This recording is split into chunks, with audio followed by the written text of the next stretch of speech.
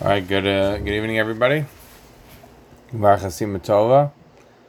As you know, the last week and this week as well, the parshas are quite short, and the amount of available Rashbams is quite slim.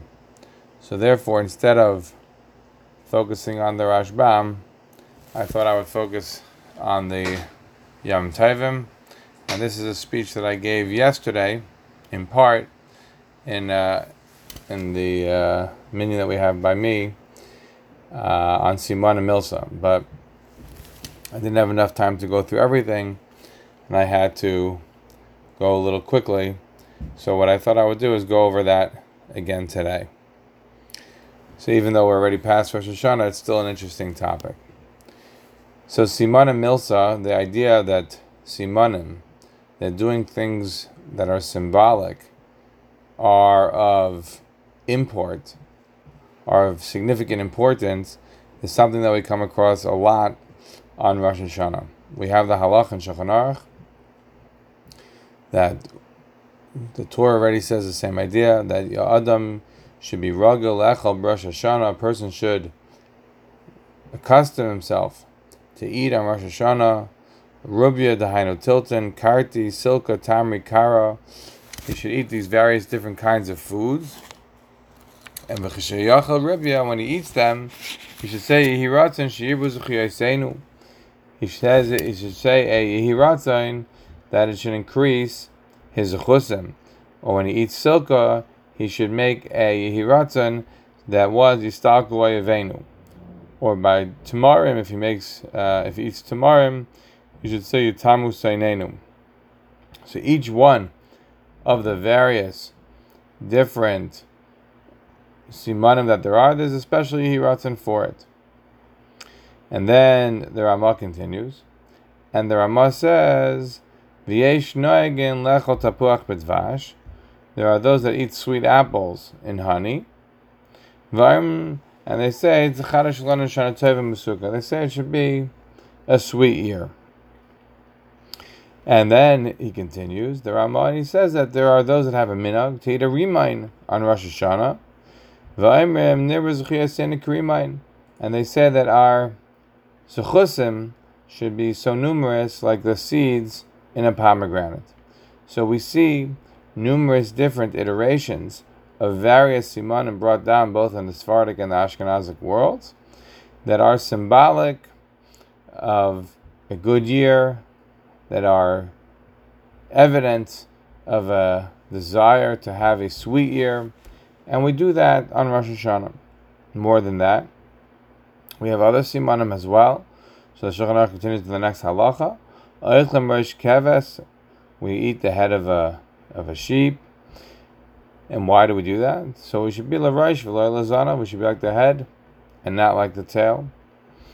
And the Ramah adds, and we're medakdek not to eat nuts, not to eat egg guys, which has the gematria of chet, 17. Of course, it's also the gematria of Tov, which is also 17. But why quibble? So what we see is that there are numerous simanim, numerous foods that we're encouraged to eat on Rosh Hashanah to evidence having a sweet year, a good year, and to symbolize getting rid of our enemies, destroying our enemies. All of that is brought down la halacha in the Shulchan Aruch. And we continue. We also go to the sea and we do tashlech, symbolically throwing away our sins. Again, potentially something symbolic of starting the new year in a way sinless. And lastly, v'gam ne'agim shalei lishayin b'yom Rosh Hashanah. There's a custom, says the Ramah, a good custom, not to sleep on Rosh Hashanah during the day. Why is that? Because of the fact that it would potentially symbolize having a sleepy year. The Aruch HaShulchan adds that v'holchem bezeh k'fi l'shayna medina. He says when you want to come to make these symbolisms of Rosh Hashanah, you can connect it to anything. It doesn't have to be a Hebrew vegetable with a Hebrew yehiratzon. you could do a word in English. If the word in English has a good siman, you could use the word in English. You could, and that's why, for example, by carrots, right? We make the hiras of Yirbuz Chayseinu because it's merin. Or, we want to say Stalku Ayavenu, we say that's Silka. There's different languages that we're using, but we're nevertheless still, tying it all together.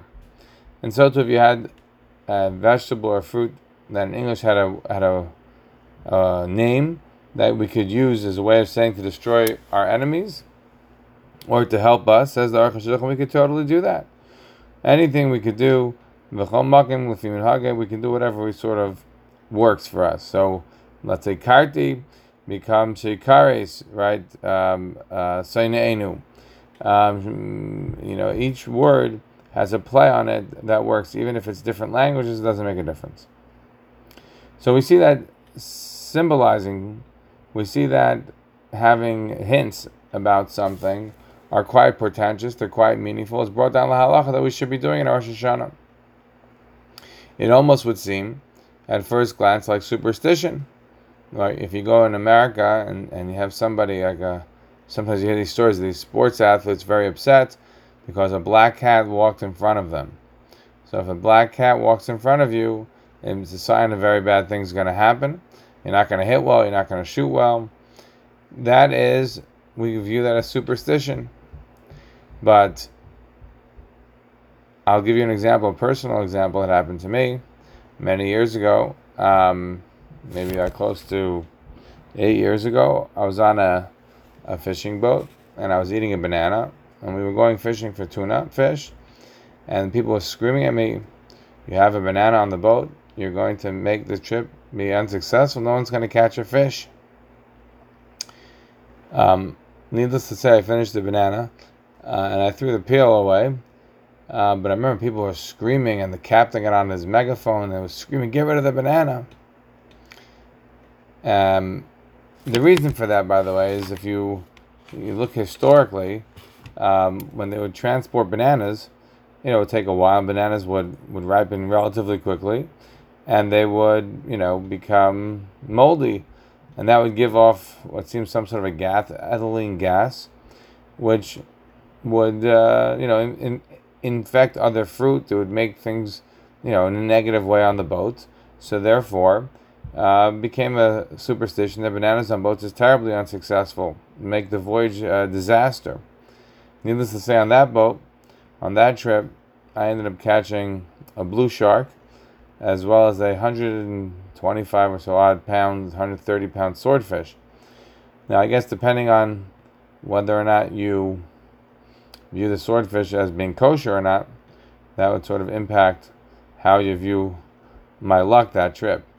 But I say this tongue-in-cheek because obviously a banana doesn't have any real impact on the success of a fishing trip or on any boating mission. But yet, while we can say that with equanimity, we also have no problem eating the Simanim Rosh Hashanah. Do we think that has any impact? Do we think that has any effect? That's question number one. The source of the idea that we should do actions that are symbolic of having a good year comes from a Gemara. The Gemara in Haris tells us, also a Gemara in Krisos.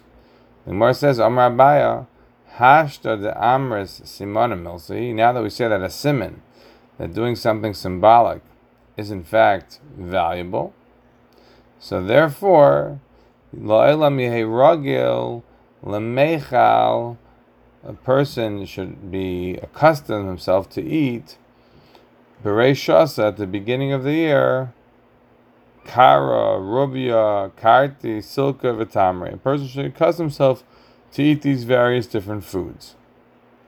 That's what Abaya says. Now, if you look carefully, there's another Gemara which is exactly the same as this one in Krisos. And over there, instead of saying the statement of Abaya that we find in Harias, we change one word. Amar Abaya, Hashta de Amres Simona Milsa. Now that we say that Simon is a real thing, So la'olam yehi rogil lemechze b'reishasa kar v'rubi karta silk v'tamar. That is to say, one Gemara, the Gemara in Hariya says lemechal or lemechze, depending on the gears that you have. Either it says to see the food, the simanim, or it says to eat it. There's actually a third girsa brought down in the Ga'ainim. Also, you can see that similar girsa in the Rana Rosh Hashanah, where it says, the Amar Abaya hashta de Amr Simana Milsa. Now that we say that Simon is really a real thing, La'ilam Yehei Rogel Lemechad Bereishasa Kav Rubi Karta Silk V'Tamri, that you should hold it. So we have three different versions in Abaya. Either Abaya says you should eat the simanim, or he says you should look at the simanim, or he says you should hold the simanim. Three different versions in Abaya, depending on the girsa that you have in the Gemaras. So the question I would ask you is, why are there three different girsas in Abaya? I think the simple answer would be, because if you look at the three words that we're talking about, one is lemechal, one is lemechad, and one is lemechzeh. The beginning parts of each word are the same. Lemech is the same in each one of the three. So it could be it was a scribal error. It could be that these are three words that are very similar, and maybe they just made a mistake when they were writing it down. I grant you that that's a possibility. But I'm going to bet you that that's not actually the reason for this difference in Girsos and what Abaya said. I think that the reason for the difference in the Girsos is actually because there's an underlying problem. And the underlying problem is this considered a type of divination, a type of accessing or attempting to harness illicitly using magical implements, what we call nichosh? The Torah tells us that it's usher to seek out knowledge in an unwholesome way. The Torah commands us, we have to all be walking wholesome with HaKadosh Baruch Hu. And it tells us that all of these things are not allowed. They're prohibited. I think the reason that you find these three different approaches in what Abaya said is in part a response to how comfortable people were with what Abaya was suggesting. And I know that this is most likely accurate, because there are many Rishonim and Achrayim who attempt to find for why this is not a problem of Nichosh, why this is not a problem of doing something magical that's not allowed. So that's going to be the argument. Let's first explain for a minute what Nichosh is. Nichosh is, the Rambam explains in Hilchos Avodah Zarah, that Nichosh is something happened to you. Let's say X happened to you, or Y happens to you. One of these two things happens. And therefore, you either do Z or you don't do Z. So if X happens, you do Z. But if Y happens, you don't do Z. According to the Rambam, that's Nichosh. By divining what you should do, or refraining from what you should do, in response to an event that occurred in the past, that's Nichosh. That's classic case of Nichosh, and it's not allowed. That, according to the Rambam, is the classic case of Nichosh, and that's 100% prohibited. Alav in the Torah. What says the Rambam? The Rambam continues, and it says there's also a problem if you make simanim. What's the problem of simanim? Simanim is not something that happened to you in the past. A siman is something that happens to you in the future. You say, if X should occur to me, then I will do Z. But if Y should occur to me, then I won't do Z. So you hear the difference. Nichosh is something that already happened, and therefore you're making a decision whether or not you're going to do Z or not do Z. Whereas simanim, it didn't yet happen. You're going to make a determination about whether or not to do Z on the basis of whether X or Y happened to you in the future. That's the difference between Nichosh and simanim, but both of which are 100% aser. Both of which are chayiv malchus, both of which are alav. According to the Rambam, There's no ands, ifs, or buts about it. It is crystal clear. Nichush and simanim are not allowed. Now, there is a very large machlekes in the Rishonim, which we won't get into now, about whether or not there is actually any value to doing nichush. There are many Rishonim, for example, the Ramban, the Rashbam, Rashi, others, who view that there is, or there are, sources of knowledge outside the run-of-the-mill knowledge, and they can be accessed, they can be harnessed, it's just the Torah doesn't want you to do it. Maimonides views all of it as garbage. The Rambam and those that follow him view it all as garbage. It's all waste of time. But the Torah is trying to do is ensure that you're not a fool, ensure that you're not wasting your time with this superstitious stuff. So according to the Rambam, it's not real. And the Torah is trying to keep us to be a wise and understanding nation. So we can't be engaged in stupidity. We can't go to get our tarot cards reading or whatever. But according to the other Rishonim, Rashi, the Rashbam, the Ramban, others, they view it as real. There is serious value in this information. We just are not supposed to access it. So that's a machlokes. But according to the Rambam, who holds it's not real, he nevertheless still holds it's a lav to practice it. The same way that when it comes to, according to the Rambam, doing magic tricks is a significant problem. Even though it's just sleight of hand, no one's ever claiming they're doing anything that's real magic. According to the Rambam, that's exactly what's coming to be answered in the Torah, is sleight of hand. I was recently at a Sheva Brachos where they had a magician, and the magician said, look, I'm aware of the Rambam, so I want to say at the outset, he was obviously a firm magician, and he says, I want to say at the outset that I know the Rambam says what I'm doing is not allowed, but I've heard from a rabbi that if I say that I'm aware of the Rambam, and all I'm doing is sleight of hand, then it's okay. I'm not sure whether or not the Rambam would agree with that qualification. Here's my exculpatory sentence, and now I can do whatever I want. It's sort of like, as long as you go to confession, you're allowed to sin. I'm not 100% convinced that that rabbi was correct, but that's what this magician was comfortable with. So moving on. So the question that we have is the following. The question that we have is, the Torah is very clear, you're not allowed to do any divination, you're not allowed to do any necromancy, you're not allowed to do any of this kind of illicit knowledge. You're not allowed to make decisions on the basis of past events, and you're not allowed to make decisions on the basis of future events. Where does the simanim on Rosh Hashanah fit in?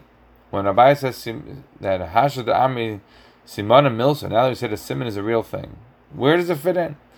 It's not a past event. You're eating something, and you're saying that it should have a good year. That doesn't sound like it's either nichush or the situation of simanim. Not 100% clear how it fits in, but it sounds a bit odd, right?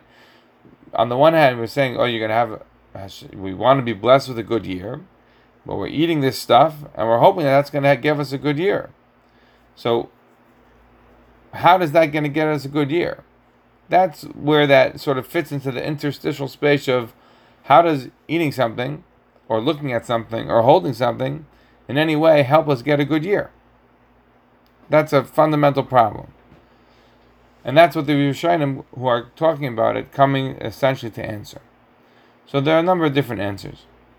For example, the Kolbai says that when you eat the simanim, you make a hiratzon. I know some people have a meaning that the hiratzons don't have Hashem's name. Other people have the meaning that the hiratzon does have Hashem's name. The Kolbai says that the hiratzon has Hashem's name in it, and the girsa that he uses in Maseches Krisos is that the Balabayas is getting all the fruit to look at, and he makes a hiratzon milafanecha Hashem, and he makes a hiratzon with Hashem's name on it, and he gives all the various different simanim in each one, how it ties in. But according to the Kolbai's reading, there's no way to possibly ever get this confused with nichush. Right? This is sort of like this rabbi for this magician. If you're eating the carrot and you're saying Yiratzim l'fanecha Hashem sheyir b'zuchu yaseinu, you're davening. The carrot is just the hechatimtza to daven. The carrot is just the intermediary, as it were, to cause you to pray.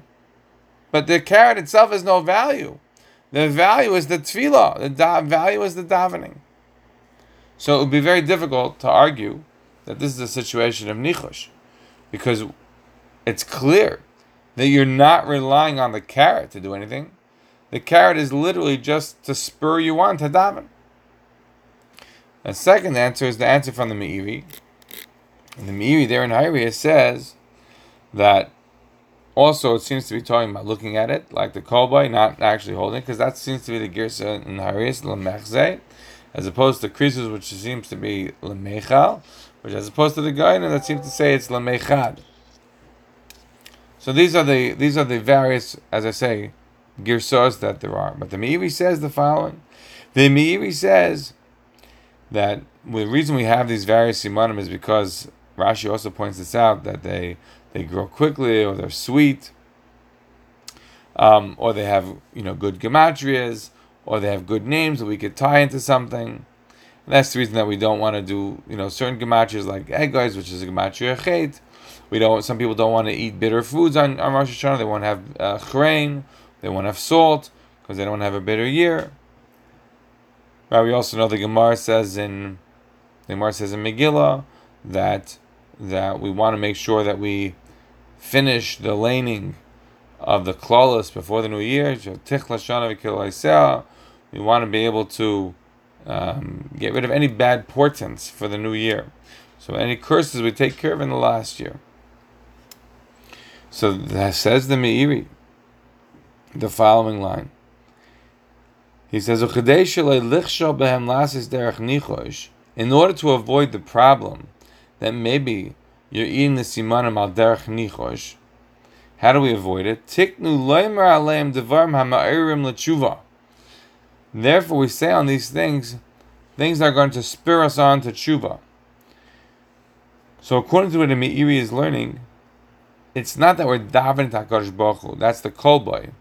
But according to the Meiri, what we're gaining when we make the hiratzons is it's going to spur us on to have a cheshbon hanefesh.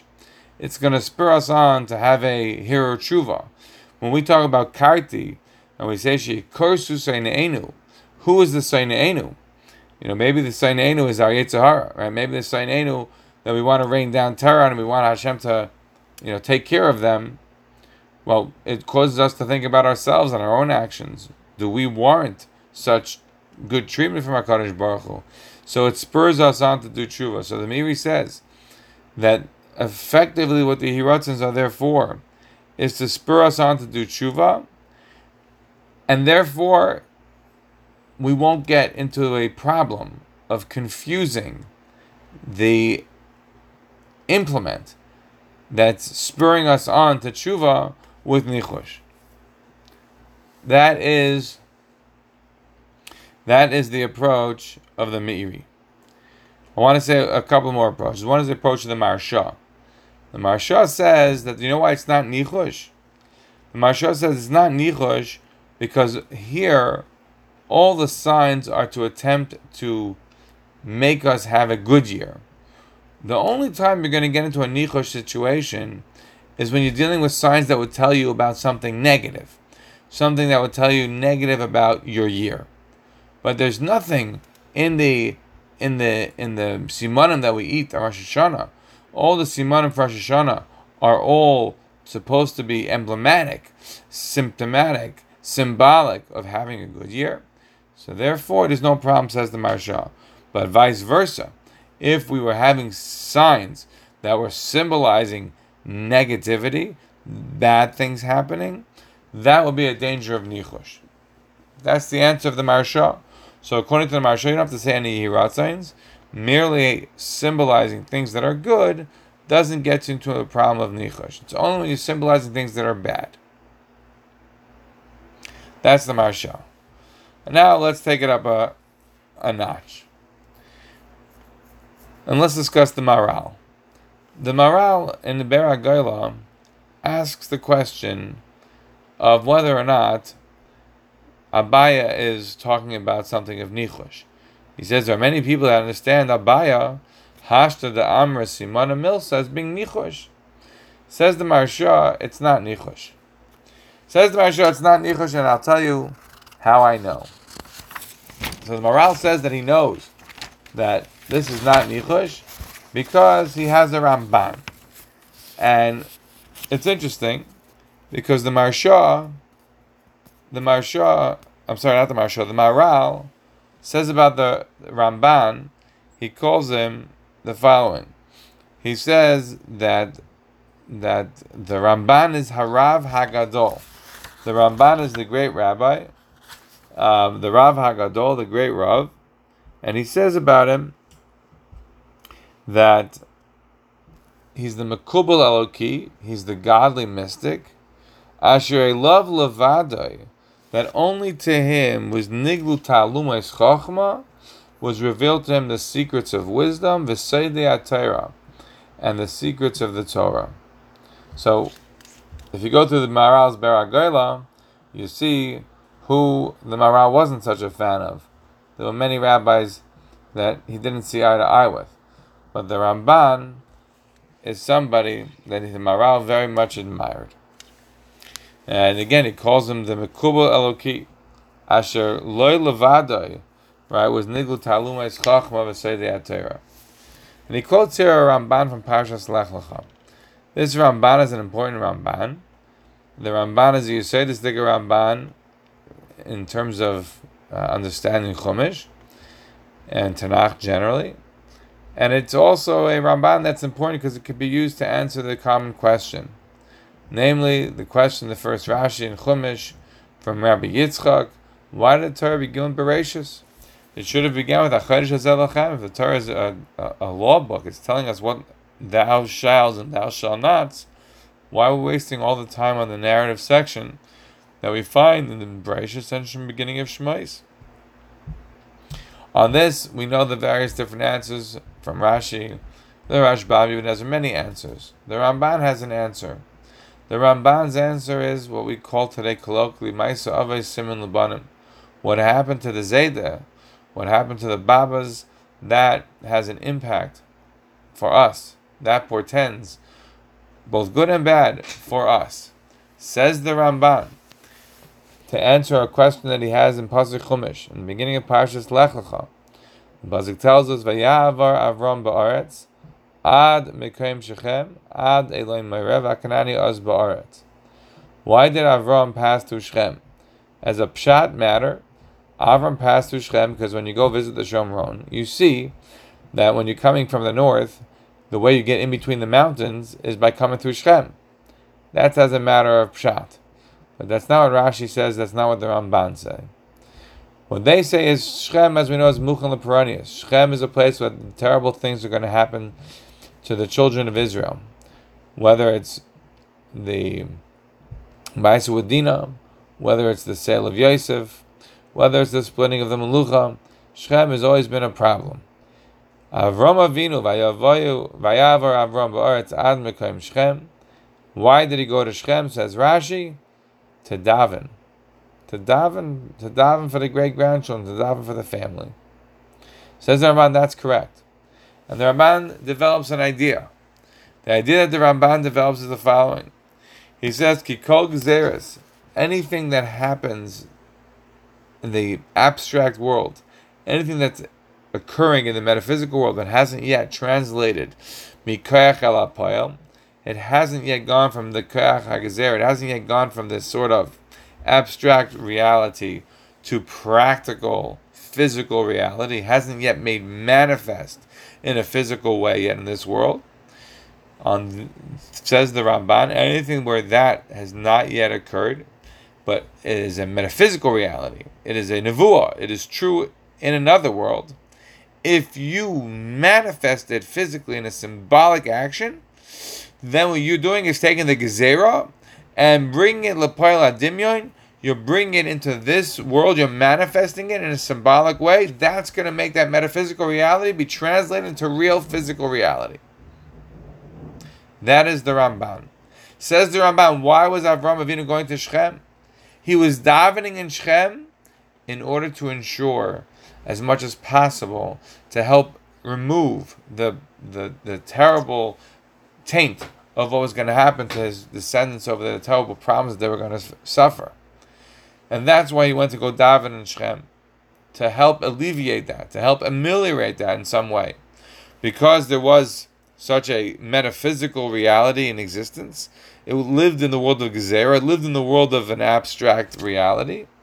So by him going and symbolically attempting to ameliorate it, to alleviate it a bit by davening, that enabled it essentially to be lessened to some degree.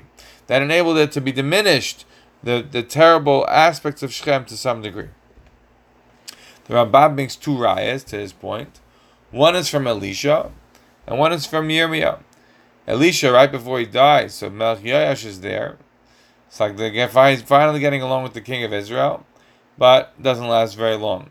So he tells him on his deathbed, as a dying man, he says, listen, I want you to go shoot some arrows. So the king is like, okay, whatever Elisha says, right? He opens the window, he shoots out an arrow, and Elisha's like, so Aram should be destroyed. And he does it 3 times, then he stops shooting arrows. And Elisha gets very angry at him. And Elisha says, Vayomer Elisha, he says to the guy, he gets very mad at him, and he says to him, if you would have hit it, if you would have done it 5 or 6 times, then you would have really destroyed Aram until you literally destroyed it till there was nothing. But now that you didn't, now you only did it 3 times, that Aram is going to remain a thorn in your side. Ramban is saying, Elisha knew that in the abstract world, in the world of the Gezerah, in the metaphysical reality, there was the ability to hurt Aram. So he attempts to symbolize hurting Aram by having the king of Israel shoot some arrows. The king of Israel only shoots 3 arrows, then he stops.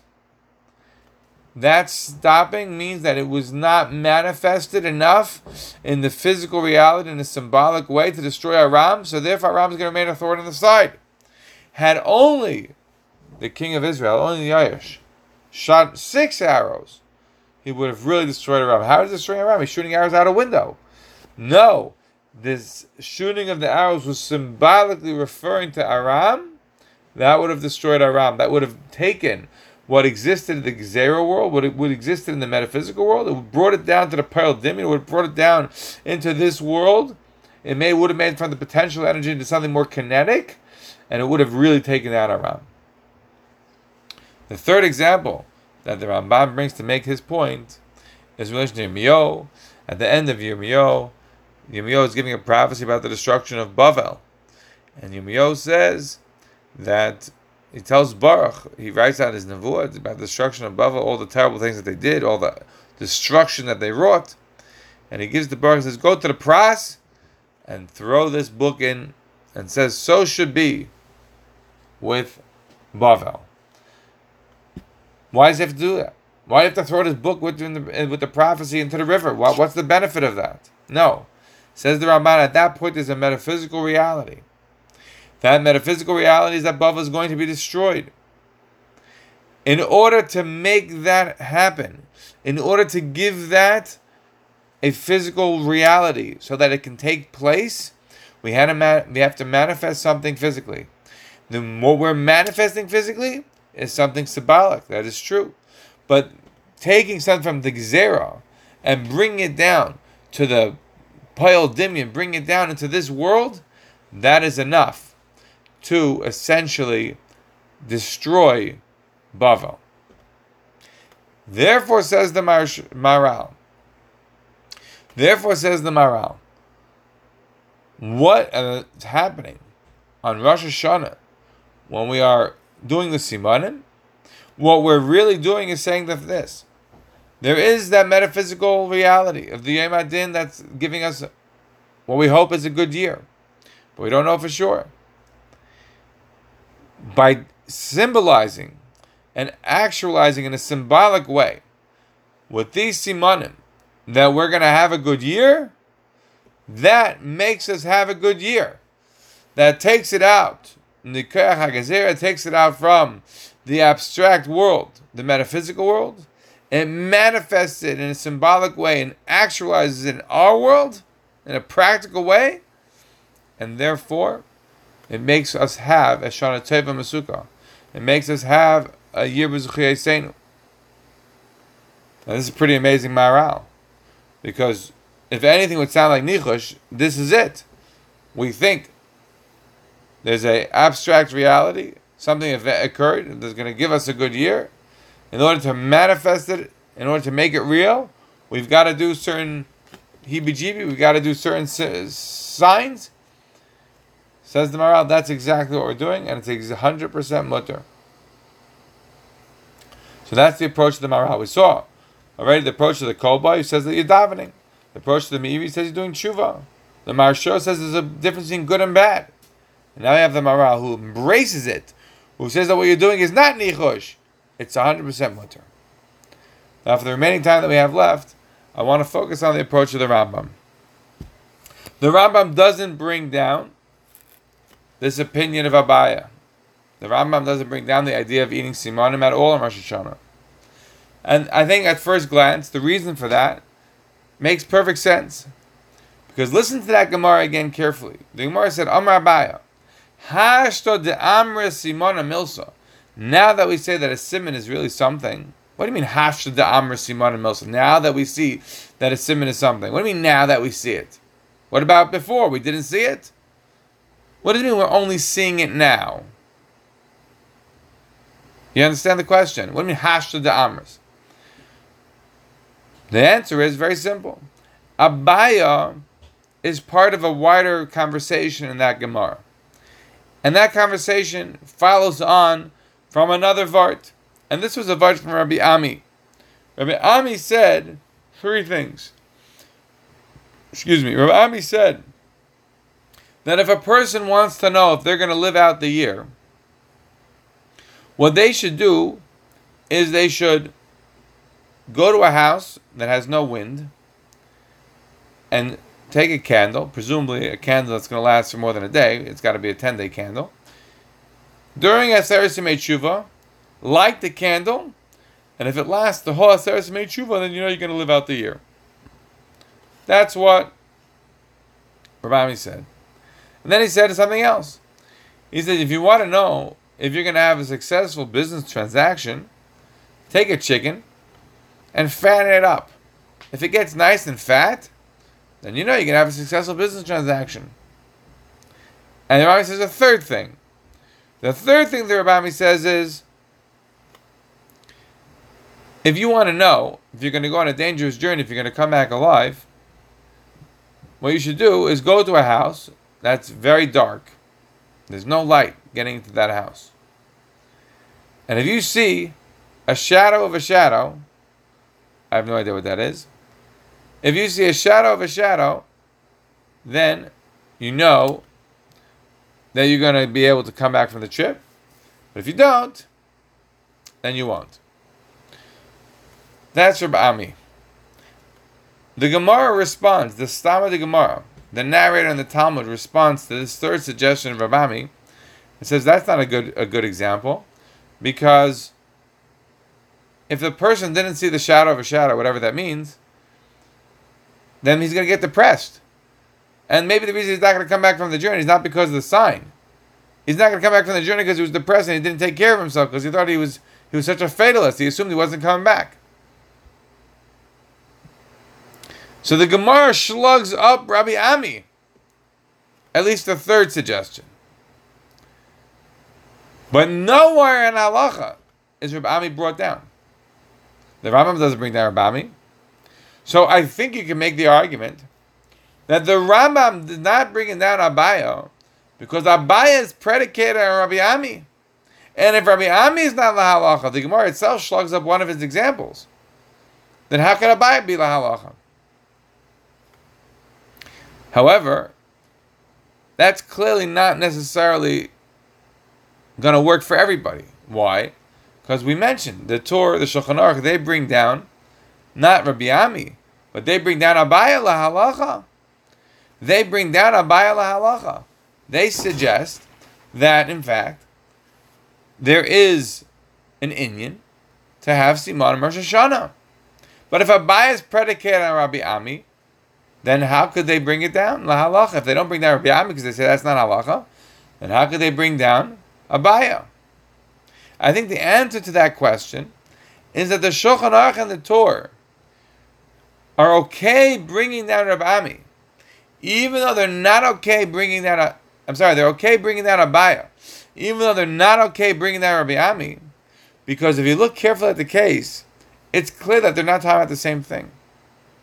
Rabbi Ami is saying, if you want to know if you're going to live out the year, then do this action about the candle, and keep it burning in the house, and if it doesn't burn, if it doesn't last the whole assessment, it means you're not going to live out the year. So what happens then if a person goes out and makes a will? Right? Because he's not living out the year. That will be the classic example of simanim. A certain action or inaction that took place is causing you to do something. That's by definition simanim. That's 100% usr.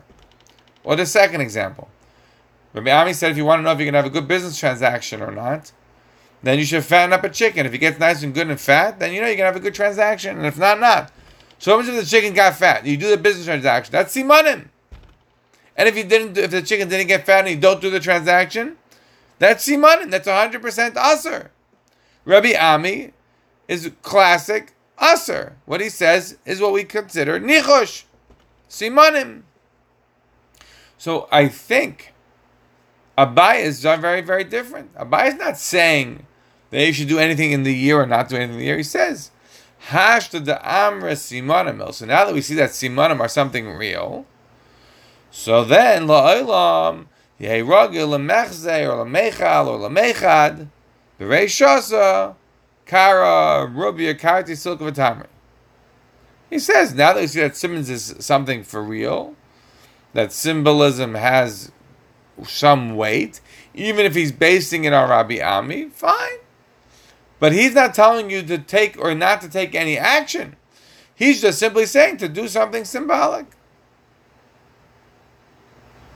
So maybe the Torah and the Shulchan Aruch said that even though Abaya is predicated on Rabbi Ami, and even though Rabbi Ami is not halacha, Abaya can still be halacha. Should point out, by the way, that the Meiri and others are pretty vociferous about Rabbi Ami being classic nichush, like 100% usr, and no doubt about it. Because anything that you do on the basis of an action that is supposed to be symbolizing something, or not to, so if X or Y occur, then you're not going to do Z or do Z, that is the definition of simanim. So that's why Rabbi Ami is not brought down la halacha by anybody. However, there is another part of that Gemara that we skipped. And that's the first line of this Gemara, right before Rabbi Ami. The Gemara says, Tana Rabbanon, Ein Meishchen es hamalachim ela ma'ayin. You don't anoint the kings except on a spring. When it comes to anointing a king, you do it on a spring. They didn't anoint every king. Basically, if the king was a king that was in a troubled time, let's say, for example, Shlomo HaMelech. At the time that Shlomo HaMelech was becoming the king, there are pretenders, there's Adoniyo, there are others that want the throne. So therefore, David says, take him to the Gichain and anoint him. Why? To make it clear that he's really the king. So according to the way we paskin, the Rambam paskins, we anoint the king if it's a first-time king, but if it's a ben achar ben, then we don't anoint him unless there are other pretenders for the throne, other would-be contenders for the throne, and then we anoint the one who's the chosen one in order to subdue all of the other contenders. But the Gemara's language is, we are Maishich the king in the Ma'ayin, Kidei shetimashich malchusam, so that their kingship, so that their rule should extend. And the Meiri and the Marsha and others say the same idea, which is effectively this, just like a Mayan is a Siman Tov. Why is a Mayan a Siman Tov? It's this never-ending spring, right? Like the Mayan is Gaber. It's a spring that keeps on giving forth. So to the kingship, so to the rule of this king should always be giving forth and getting stronger. And that's the reason that we are anointing the king by the spring. The Rambam brings this down in the Halacha in two places, in Klei Mikdash and in Hilchas Melachim. He says, the only place where you anoint them is by the Ma'ayan, is by the Ma'ayan, by the spring. And again, he says in the Klei Hamikdash, the only place where you anoint the king is on the Ma'ayan. Even though he doesn't explain, because that it should be Shetimashech Malchusai, even though he doesn't bring down the fact that it's a siman, but the halacha is based upon the fact that the Gemara says this is a good siman. It's a good omen. It's a good omen to anoint the king by the Ma'ayan, by the spring. And the Rambam is bringing that down la halacha. So how is that different than Abaya? You want to have a good year. You want to have a nice year. So you're eating, or you're looking at it, you're holding some simanim. How's that different than anointing the king by the Ma'ayan? Seems to me it's the same exact thing. You're not taking a specific action or inaction. You want to portend a good omen. So you do it by being Moshe the king by the Ma'ayan. You do it by eating the simanim or looking at the simanim on Rosh Hashanah. How is it fundamentally different according to the Rambam? And he doesn't bring down Rabbi Ami. That we understand, because that's Nichosh. But he doesn't bring down Abaya because he's predicated Rami. Okay. But how do you bring down the similar type of situation by the king as a halacha? He doesn't say because Shatimashek Machusay. That the Gemara says that. But who cares if he doesn't bring it down? Obviously, it's a good siman. And he's acknowledging that that's a good siman. Moreover, if you look at the Rambam, in Hilchos Avodah Zarah, the Rambam says that there could be good simanim, that you could say things, that this should be a good siman for me. For example, the Gemara says, if Shimon ben Elazar says, that if a person has a new wife, a new baby, or a new house, and it says it should be a good siman for me, no problem. You could do that. So if you could say that this new house, a new baby, a new wife should be a good siman for me, right? The Rambam doesn't bring down all three. He only brings down the new wife, and he only brings down the deer. He doesn't say the baby. But if you could say that this was that this is a siman taiv, hayisar lai, it should be a good siman for me, or it's a good siman for me, why is that a problem? If he says that is the fact the halacha, and it could be Moshe, or you should be Moshe the king by the Maya because it's a good siman, so why not say Abaya? Have simanim Rosh Hashanah to be a good siman. Why is he being so cheap on Abaya? He's bringing that other simanim are okay. The Gemara that we said from Shimon Elazar and Chulin. This Gemara in Harius about being Moshe the king. Like, why is Abaya so much different? You're not taking any specific action or inaction. This is a fundamental question.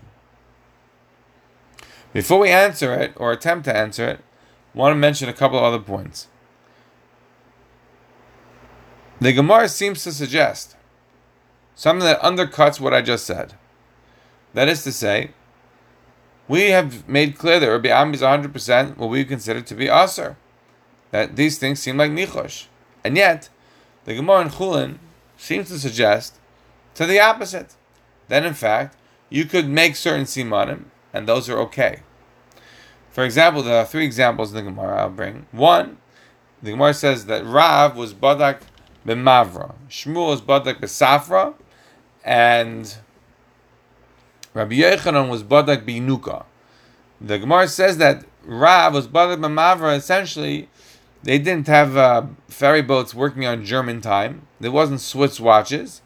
So if the ferry boat came on time, you'd say, it's a siman taiv. So the Gemara says a story that he went to go visit his son-in-law Reb Chanan, and the ferry boat came on time. He said, it's a good sign. So he gets to the house, and he doesn't eat any of the food. So the Gemara have him, he was not eating. Why is he not eating the food? I find this Gemara amazing. They were asking Akasha, why didn't Rav eat the food 1,500 years ago at a banquet? It's pretty amazing to me, because we have stories like this in Ma'aseh B'chol Yom.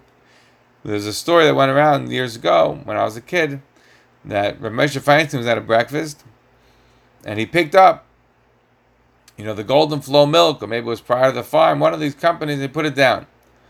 So somebody said, it's not kosher. Moshe put it down. So they said, what do you mean it's not kosher? What happened? It wasn't with the hechsher.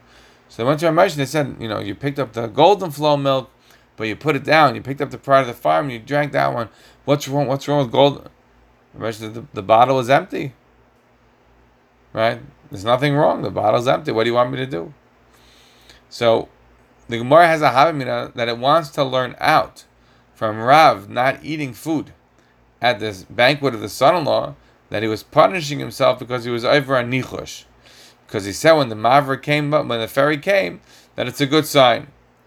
Amazing, no? The Gemara throws out that as a Havamina. The Gemara doesn't like it. And in the end of the day, the Gemara says that Rav always did use this as a simon. He was Badak b'Mavra. If the ferry boat came on time, Rav would say it's a good omen, it's a good sign. We don't know if Rav necessarily did anything on that basis or not. We don't know. The Rav doesn't bring down what Rav's good omen. Shmuel was a proto Chabad Chassid, right? Shmuel would open up a sefer, and whatever the sefer said, that's what he would go. It's like a Gerel Hagra. So clearly Shmuel would take actions or inactions on the basis of what he found in a sefer, and according to the Rambam, he doesn't bring it down. That's presumably sliding a bit towards Simanim. Rabbi Yechanan, Badak Binuka, Rabbi Yechanan would ask a child what his psukim was that he was learning. And this we find that Rabbi Yechanan did it throughout Shas. And the example the Gemara gives there in Chulin is that when Rav was alive, Rabbi Yechanan would correspond with him, and he would write him letters with an honorific of greetings to our rabbis, to our masters in Bavel. When Rav passed away, and Shmuel now, who was Rav's bar plukta, who was now the senior, the eminent Greece in Bavel, so he wrote, Rabbi Yechanan, when he wrote a letter to his colleagues, to his buddies in Bavel. And Shmuel got very upset. The chutzpah, Rabbi Yechanan thinks he's on my level. So he wrote him back all the calculations for Iber Yars for the next 60 years. So Rabbi Yechanan is like, nah, this guy's a big mathematician. Why does that impress me? So Shmuel didn't give up. He tried again. So he wrote him like 100 laws of like Trefus, like all these complicated rules. Now remember, Shmuel's bar plukta was Rav. Rav spent 3 years, right, associating with shepherds to learn about all the rules of Trefus. And Shmuel himself was a doctor, so he probably knew a lot from Rav, and on his own accord knew a lot about these rules of Trefus. So the Gemara says that Rabbi Yechanan was impressed. He's like, I see that there's still a rabbi in Bavel I can learn from. So he makes plans to go to Bavel. But before he goes, he asks the kid, "Nu, tell me your pasuk." And the kid was learning Shmuel, and he said, Shmuel Meis. Shmuel was dead. So he said, Shmuel, it's a sign I shouldn't go. Now, what is that? That's Simanim. He asked somebody a sign, and he's taking an action or not taking an action on the basis of that. That's exactly a sign. If you look at the way the Rambam brings it down, the way the Rambam brings down Rabbi Yechanan, because that's the one that he does bring down, the Rambam says the following: if you ask a child, Ezu pasuk atalemed, which pasuk are you learning? Imamale pasuk min habrachos. If he says a pasuk from the brachos and you're happy about it, the Yom says siman tov. If you say this is a good sign, that's okay. As long, says the Rambam, as you're not taking an action or refraining from taking an action, then it's okay. So again, the Rambam is bringing down Rabbi Yechanan Simon, but in a way that's not like Rabbi Yechanan. Rabbi Yechanan relied on the Simon. The Rambam says relying on the Simon is Simanim. It's a type of Nichosh. It's not allowed. The Rambam does not bring down Rav or Shmuel as Simanim. So, in a sense, the Rambam is saying somewhat Lishitasai. Somewhat Lishitasai in the sense that he does not like Simanim. I would ask you, what about, the Gemara mentions one other example. The Gemara says, the way the Gemara disproves that Rav was punishing himself by not eating at the meal because of Simanim, because he had made a nichosh, the Gemara disproves it because Rav says that you're only over a nichosh in a specific situation. Where you're only over a nichosh only if it's a situation where you're making a nichosh, like the Gemara says, V'amar Rav, kol nichosh she'enek Eliezer ben Eved Avram, u'chiyanis ben Shaul, eina nichosh. In that situation over there, Yonasan was alone with his weapons bearer, and they're coming to a surprise attack on the Pelishtim, and they see them, and they make a sign that if the Pelishtim say, "You wait over there, we're going to come get you," then they're done. But if the Pelishtim say, "Come on down to us, and we'll take care of you here," then it's a sign that the Pelishtim are there in their hands. And Kachava, the Pelishtim said, "Come down here, we'll take care of you, we'll show you a good time." And they went and they routed them out. So that's a simon that Yonasan made, and he relied on the simon. What about Eliezer ben Avram? We all know the story of Rivka. he made a siman and he relied on it. So according to the way the Rambam learns, why is that a problem? Because he relied on it. This is a very particular point in Pshat. If you recall, some years back, we discussed, did the servant of Avram, did Eliezer give the gifts to Rivka before or after he found out her identity? Remember, the test was, give me a little bit of water. And the girl says, I'm going to give you to drink, and I'm also going to give your camels. Haisha, that is the woman that Hashem has given for my master's son. So this was the woman who did it. She willingly gave water not just to him, but she also watered the camels. So does he then respond by giving her the gifts and then only asks her the name? When he repeats over the story, he makes it clear that he first asked her the name and then he gave her the gifts. Says the Rambam, no. He first gave her the gifts and only then he asked the name. So that's a classic case of simanim. He made a siman and he relied upon the siman, and that's usher. And that's 100% chayiv malchus today. That's what the Rambam says about Eliezer and Ernest and simanim. We all know that there's many other commentaries, right? By the Rashi agrees with that. Rashi says that he gave her the presents before he asked who she was. But others disagree. The Rambam, the Rashbam, Ibn Ezra, many others disagree. They say, no.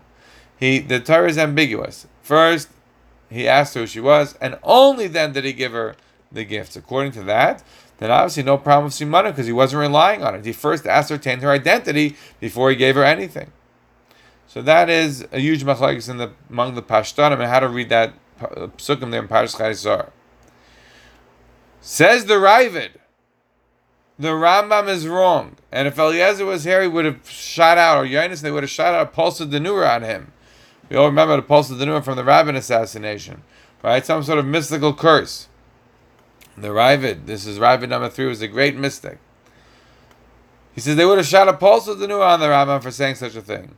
Because 100% it's mutter to do that kind of simanim. It's just you're really not supposed to ideally rely on it, but it's mutter to do it. That's the position of the Ravid. So where we are right now is we're attempting to answer a question. The question is, according to the Rambam, why is it that when you bring down this halacha, that you do the Mashiach of the kings on the Mayan, you bring down the halacha about Rabbi Yochanan is Badak Binuka. You bring down the halacha of Shimon ben Elazar in relation to the Tinaik, not, but the Dira and the Isha is a good simon. So why not have us bring down the Abaya? That's a good simon on Rosh Hashanah. Lamechze or Lamechad or Lamechal, one of these foods. After all, even if it's based on Rabbi Ami, there's enough other sources that say to us the following concept, which is as long as you're not doing any action or inaction as you're refraining from taking an action, then it's okay. The answer to that, I don't have. There's no clear 100% answer. But it is clear to me one thing. The Chazal weren't too pleased with what Eliezer did, that's for sure. The Morgan Tainus says in Shmuel, Amar Shmuel bar Nachmani, Amar Rabbi Yenasan. Normally in the Gemara Shabbos, he's always finding ways to get out of people, saying Kala Aimer, Uven Chata, Kala Aimer, this one Chata, any alataya. But here he says Shleisha Shalu Shalei Kaigen, Eliezer, Yiftach, and Shaul, and Eliezer was Shaul Shalei Kaigen because what he did was wrong. There was something wrong. Even if you don't call it Nichash, it's wrong. Something is wrong there. Why doesn't the Rambam bring down Abaya? I would suggest to you that the reason the Rambam doesn't bring down Abaya is perhaps because of the fact that it's very different than all the other simanim. All the other simanim that we mentioned, that the Rambam brings down, are all individualized. Rav was Badak b'Mavra. Again, the Rambam doesn't bring it down. That's it for Rav. Shmuel's Badak b'Safra. Rabbi Yechanan's Badak b'Nuka. Right? The Moshe king on the Mayan. Rabbi Shimon Elazar says that if a person has a new bias, a new dira, a new tinaik, he could say it's a siman tov, right? We could say it's not nichosh, it's a siman tov. Those are individualized. What's a bias saying? Abai is saying hashta de amris simona milsa la'olam yehi ragil l'mecha l'mechad l'mechzei reishasa karta kara v'rubia karta v'silka v'tamri. That's not for an individual. That's for Klal Yisrael. We're institutionalizing the siman. And I think that's for the Rambam, that's a step he can't take. You want to say you want to make a unique individual, this is my siman taif, Peseda. But when you start to suggest, not like the Maral, you don't have to say the Ramban that there's some, divine, abstract, metaphysical decree that you're now bringing down. That would be, according to the Rambam, 100% nichosh, fine. To manifest, fine. But you don't have to say that. You're not manifesting anything. We're just simply institutionalizing and making all of Klal Yisrael do simanim. Then that's going to, by definition, create a certain situation where we are reliant upon it to having a good year. And imagine a situation where somebody doesn't have simanim in a year. Do they now think, they're going to think possibly they're not going to have a good year? I bet you that there's a good chance that if somebody doesn't have simanim in a year, then they would be concerned that maybe they're not going to have a good year. And for the Rambam, that's by definition the problem. To think that somehow this action, this symbolization is going to have an impact is by definition the problem of simanim. It's by definition the problem of nichosh. So therefore we can't institutionalize it. We can't paskin like Abaya. Even if there are other possible ways where we could show sources of using symbolism without taking a specific action, this one is different precisely because he wants to popularize it among everybody. With that, I'll be done. Good Shabbos. A good Gebench to Yar.